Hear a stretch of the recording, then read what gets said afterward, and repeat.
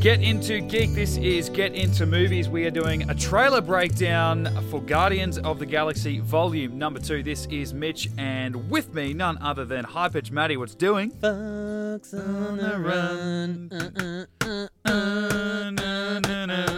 I don't know that song, but I want to know it now. Yeah, me too. I want to buy it. Yep. We're going to talk Guardians of the Galaxy's teaser trailer. I guess they had like a teaser trailer, a month or two ago? Yeah. This feels like a pretty full trailer to me. Yeah, it does. It's like a full length. You don't get anything out of it story-wise. So it's almost like last time was the announcement trailer, but for all intents and purposes, this is the first trailer. It doesn't matter because we like it, so we don't really have to break down what it is and what it isn't because it's a bit of fun. So, well, for the first Guardians film, I feel like there wasn't really, they didn't give much away in terms of story. It was just cool, funny elements to give you a sense of what the film would be like, and I think this fits in perfectly with that. Do you remember your reaction to the first trailer for Guardians? Because I'd like to know what people would think about this trailer had the first movie not been around. Like, there's certain things you definitely can't get away with because they've only in this trailer because you know the characters. But I loved it. I know the characters. I love the first movie, so I think this trailer was great without telling us dick about the story. I remember watching the first trailer, and obviously, I knew nothing about Guardians of the Galaxy, even though I am Captain Marvel in the rooms that we're in. But I was cautiously excited. Like, it looked like a cool trailer and fun and very different, and I'm a massive sci-fi nerd. Like, I love my Star Trek and Star Wars. So to me, it was more a sci-fi story than it was a comic book story. Yeah. So I was really excited, but I was like, it could bomb, you know? We've had a couple of bad Hulk films. We had Iron Man 3. Yeah. You know, there's some shadowy, skeletons in the Marvel closet, so this could be one of them. It was a risk, but it paid off. And this trailer, I think, is got me just as excited. It's different, but I think it's that double-edged sort of, can a sequel ever outdo its predecessor? I feel like the Captain America trilogy has proved that Marvel can do that. Yeah. This one, I think, I'm really excited about it. It looks really interesting. There's obviously a lot of main differences with, there's that come full circle where now Baby Groot is on Rocket Raccoon's shoulder. Yeah, firing machine guns, yeah. The thing that stood out to me the most, though, was that how happy Drax was. Yes, like his big laughing moment when what we assume looks to be Mantis, talking with... Now, being Captain Marvel, you are... Who the hell is Mantis? Because I'm still getting into the world. I only know as much as really what everyone else knows. I've not read much about her. I know her from games and toys and stuff like that. But yeah, she was at one point a member of the Guardians. In the same way in the comic stuff, Yondu was actually he was a genie and he was one of the Guardians and kind of wasn't in the first Guardians film. Mantis was a member of the Guardians at one point and possibly a villain as well. I can't quite remember. But yeah, seeing Drax's really sort of positive reactions, and even there's a shot earlier in the film when he's stabbing at something, he's kind of enjoying it as he's doing it, and it's a very different Drax to what we've seen. I guess in the first film, he's fresh out of prison and he's looking for revenge against his dead family, and he's very, serious, and obviously they make the joke about how his species takes everything literally. They don't, and speak that way as well. Like, yeah. And I think you think back to that announcement trailer or teaser trailer, whatever it was, a couple of months ago. It ended on not a sweet note, but a personal note between Star-Lord and Drax. And Star-Lord's obviously they're talking somehow about, I guess, Gamora. And Drax says, "You need to find someone who is pathetic, like you." And he's like, "Thanks, man." And he's like, "Do you need a hug?" "No, I don't need a hug. Here, I will give you a hug." Like, that was the Drax that we know from movie number 1. And then you cut to this, and every time we see him, he's really out there and excited. But even that, would Drax be a guy to offer a hug in the first film? Would he be a hugger? I kind of feel like maybe he's doing that because he feels like he needs... Like, he's willing to learn, to be like these people without sort of, I guess, rushing into it. I'm not saying that what they're showing in this new trailer is a bad thing, and I don't think you are either. Not at all. It's definitely a lot of character development. It feels like maybe they're going to be more of a tight-knit family. They did have that sort of bonding moment at the end of the first film. Yeah. So it's like, maybe we don't know how much time has passed, whether it's a month or whether it's a couple of years or... Well, from what I've read, it's about 6 months, which is interesting because the first Guardians, every Marvel film that's come out, I think has taken place... Correct me if I'm wrong now. I'm just trying to go through them all of them in my head. Now, obviously, Doctor Strange, it's still a lot of giving a lot of talkability online about when exactly that film takes place, and certainly it probably starts a lot earlier than the present day, but it might end present day. Either way, that's a question that will probably be answered in future Marvel films with other characters headlining them. But the first Guardians was set in 2014 when it was released, because you had Star-Lord as a young boy when he was taken by Yondu, and then it comes up and says, 28 years later, or whatever the case was. And that set it in 2014, whereas from what I've read, this takes place 6 months after. So it's not a lot of jumping off time for Drax to develop the way that he has, but again, I guess maybe that buys them time working towards the Infinity War. Yeah, because they have announced that they're going to be, it's Avengers, Guardians, all coming together for Avengers 3, which is great. It's what us fans want to just throw them all in there and see what happens. Well, we knew it had to happen once we found out, there was Infinity Stones in the first Guardians film. So and there's no way that Thanos is the big bad for Drax, at least, and for Gamora, and eventually for the Guardians, and then for them not to play a part in him being the big bad for the Avengers either. They just can't happen. Well, yeah, and the connective tissue of at the end of Thor: The Dark World, they went and saw the Collector. Yeah, and he was obviously a big. They blew up the Collector's collection in Guardians. So it's like things like that. I think mean they had to be involved in Infinity Wars. Yeah. So. But yeah, they definitely know what worked the best for them in movie number 1. The way that this trailer starts out, Rocket and Groot. And I mean, who doesn't like Groot is going to be Baby Groot. People are just going nuts. Yeah. Like social media and people are going. They're just like, give us more Baby Groot. We will take anything Baby Groot we can get. I hope that doesn't go to the head too much of the people behind the scenes, because I don't want Baby Groot to be Quicksilvered with what Fox did with Quicksilver in Days of Future Past and then Apocalypse, where. Yeah. It kind of focused too much of the film on that. Yeah, Minions. Minions. I didn't even think of the Minions. Russell comparison. Brandon forgetting Sarah Marshall. I wasn't a big fan of his spin-off film. There's characters like that. Just keep him side character. Joey from Friends. Don't give him his own TV show. There's certain characters that are so great because they are side characters and they throw 100% at 20% of the film or something like that. You know, so. It's still going to be an ensemble film, so hopefully, they don't overdo it. And I guess it is a different dynamic between Groot and Rocket than it is going to be with Baby Groot and Rocket. Yeah, well, Groot's no longer the muscle. I mean, you see him do, kicking some ass in the trailer. He's still got his, his vines and all that sort of stuff. Yeah, I've seen that extended scene at a convention a few months ago. Oh, that's right. So I don't even want to tell you how that scene starts off. But Groot does some serious damage to a lot of people. And is he wearing clothes? Did he have a tiny little He's got a cute little leather Guardians outfit. Yeah, that's adorable. It is. Yeah, I think they're going to sell some serious. I got 2 young boys. I want to buy them Baby Groots. Yeah. Remember, in the 90s as kids, you've got a sister, same as I do. Yeah. They had those silly, sunflower pot plants that would clap and they'd start dancing around the movie. Yeah. I still have yet to see Baby Groot one of those. I was listening to people discuss about Guardians 1 that Marvel clearly did not know what they had with Baby Groot. Yeah. Really Baby Groot. Not toddler Groot we're getting now. Baby Groot in the pot plant. And then how much that character in general, even as an adult, was going to be loved because there was no merchandise Baby Groot. And it took them 6 months to actually manufacture and just pump up the numbers and send out these dancing Baby Groots. And people still bought them, sure. But I don't know that filtered down here to Australia very much. I think you'd have to go online. And I think, by now, actually, some convention recently, people were already being given Baby Groots or toddler Groots plush toys when they walked out of seeing the trailer for the first time. That's or something awesome. Because Marvel, we know what we have.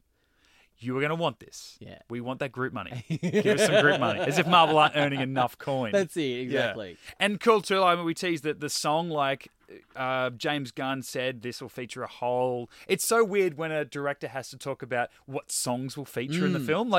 Any other film, really, who gives a shit? But that was such a character in the first film. So important that you kind of have to go, hey, what's going to be in this? Fox on the Run. Everyone, oh my God, that makes perfect sense for Guardians. Oh my God, yes, I can't wait. Well, and it also, in terms of story connectivity, it ties in as well. But at the end of the film, Star-Lord finally opens up his gift and it's Awesome Mix Volume 2. So it's I feel like that is a nice little tie-in. I feel like some of the songs we're going to hear in this film are going to be from that, which kind of is that nice little touchstone to his mum, you know, which gives you that little bit of nice, warm, fuzzy feeling inside as well. Can also say for Marvel merchandising, and maybe this is just purely a Disney thing when we get our merch packs when the movies come out, is that I think you really missed the mark with Guardians 1 that they always give out USBs. That tends to be like a constant. No matter what merch packs you get, it's always a USB. Now, Captain America, it's metallic and it's a shield. Fantastic. Thor, what do you give for Thor? A hammer. Yeah. Obviously. What would you give for Guardians? Dude, I think when we got our merch packs for Guardians 1, I got all excited because I saw a purple cassette tape. Yep. And I was like, oh my God, it's a USB. And it turned out to be like a phone case or something like that. Yes. And I was like... It was a phone case, a rubbery thing for a phone that very quickly became irrelevant as far as like Apple's an iPhone 4 or something. Yeah, like it just missed the mark. And they gave you a rubber logo that said Guardians of the Galaxy in the style, the font and all that, and you just pull the inside out. Right. And that was the USB. Now, a week later, from the local, like Brisbane, we live in Brisbane in Queensland in Australia, Brisbane marketing sent out a cassette tape. And then you pulled where the tape would obviously be fed through, you pulled it out, and that was a USB. Brilliant. I tried to print Awesome Mix Volume 1 stickers to put on this so that I could tell people this was the Guardians of the Galaxy novelty USB, because I'm like, it makes so much sense that even a peanut like me, that's the first thought I had, and I don't know how that didn't happen. How does that not happen? Again, Disney, I appreciate all the stuff you send me, so by all means, I'll take even the worst of it. But I just feel like that would have been a, really cool piece of merchandising. But you're right, Volume 2, I can't wait to buy the soundtrack because it's already one of my favourite soundtracks. Not already, it quickly became one of my favourite soundtracks ever. Yeah. Like I can happily listen. I very rarely listen to the music, the song version soundtrack of a film. I'd much rather listen to a score. Even when I'm driving, I'm one of those weirdos that will drive through listening to, the old school Batman or Indiana Jones or something. I'm happily playing that kind of track. Helps you drive really fast too, which you probably shouldn't. It's a bad influence. But I love that soundtrack, so I can't wait to see what else they got going on. Yeah, it probably will topple my favourite soundtrack of all time, which unfortunately is Buffy the Musical. So. Oh, yeah. Yeah, that was a good soundtrack. But it's very hard to actually speak about, story points. Like, it's hard to get excited about anything in particular other than character notes with this trailer because we don't get any story. And that's what you worry about when you see a trailer go for like 2 minutes and 12 seconds or whatever this one went for. You're like, oh man, we're 6 months out from the film. You're giving us 2.5 minutes. We run the risk of seeing too much by the time this movie comes out. But I would challenge anybody to write in or to comment back on James Gunn, the director, who said this doesn't give you anything away, and actually say, no, I know that, not because of what you've read, based on this trailer, tell me what the story is. I don't think you can do it. You can't. You can't. I mean, without giving away any spoilers, we know that Kurt Russell is going to be in the film. We saw none of him or his character or anything like that. Like I said, Mantis was just, I think, the average moviegoers or, any fan that hasn't really delved into the history of the Guardians is going to go, oh, that's a cool alien character. That's quite funny. It'll be interesting to see. Probably just think it's going to be a one-off, scene like the pink girls from the first one. Yep. And then the other thing, of course, is we still haven't seen Yondu. All we've really seen from Yondu is Michael Roker on social media put up a picture a few days ago of Yondu with like this metallic crest. Yeah. Like he looks like a cockatoo. Yeah. But yes, obviously we haven't, so I think there's still plenty of meat in the story from the look of it. Yeah. That hasn't been given away in this trailer, which is great because it gives me a vibe for the trailer, gets me excited, gets me pumped because it's like, yeah, you can dance along to it and sing along. And there's plenty of fun stuff in there. Yeah. But I don't feel like like a lot of other trailers, like when the Power Rangers trailer came out, and even the Mummy that came out as well. I almost feel like I've already seen the film. Whereas with Guardians, I'm like, that's a tease. It's awesome. I can't wait to see it. Yeah, which is what you want. And I'm wondering too, when are they going to release the next trailer?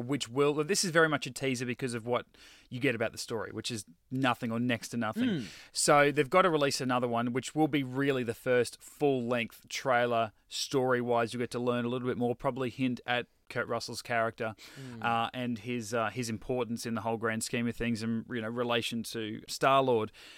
When do we get that? Because surely we're going to get a Super Bowl time, so early to mid-February. Surely that's the next thing we see is like a minute-long Super Bowl spot, which is, again, just going to be packed full of action. You're going to get maybe 15 seconds worth of a story tease. And then the film comes out in early May. So I'm thinking maybe around...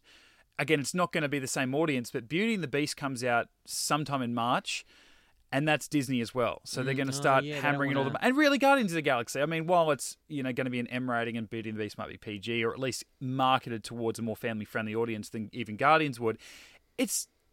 it's not like watching... From a business point of view, Disney are going to want... They're not going to want to put two big things up against each other. No, God, no. Vying for dollars. Yeah. So that makes sense from a business point of view. Yeah, but I still think they should feel comfortable. You're not going to promote Deadpool 2 in front of Beauty and the Beast. You're going to promote Guardians of the Galaxy because it's superhero and it's your own film. Yeah.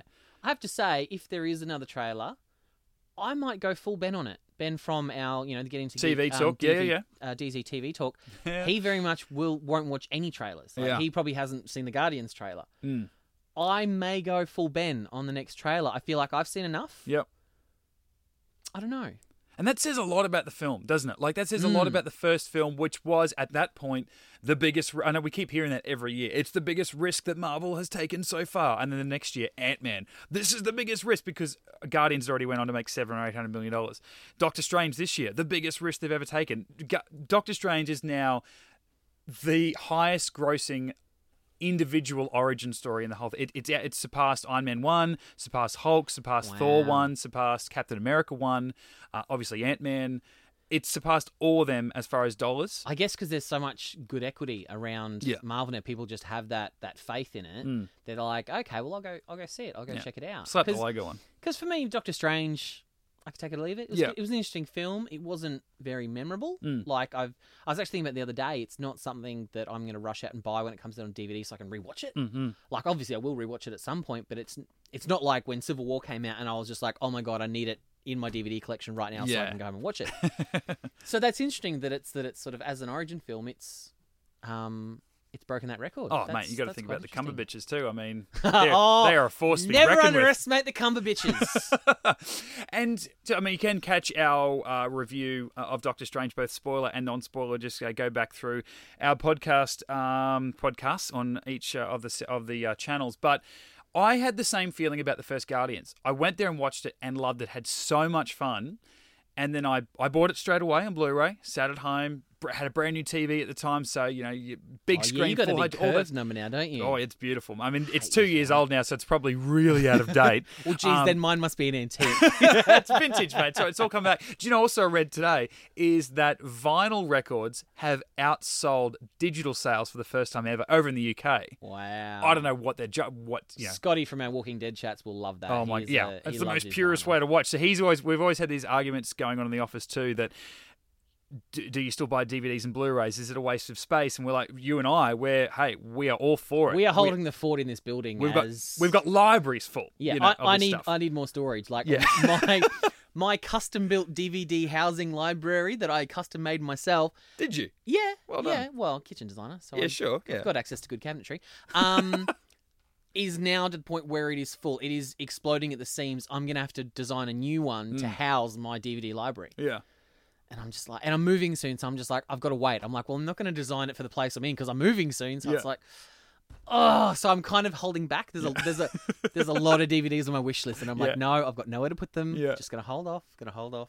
We're always, and I understand the argument about, I mean, this is a side issue, but about minimizing, down to putting everything on your Apple or in your cloud or something. Just buy stuff on iTunes and it's there when you want it, but you're only using data. You don't have to sacrifice space. And I would throw it back in their face. And this, arguably, he's a music, that's his forte. I'm like, why don't you do that with your iTunes? He's like, no, but vinyl is the most, pure way to listen to music. And I'm like, it's the size of a dinner plate. I would, I would rather trust a Blu-ray than an Apple download. And to divulge even further into this side thing is, based on from actually Ben and even Brendan, who does our movie chats as well.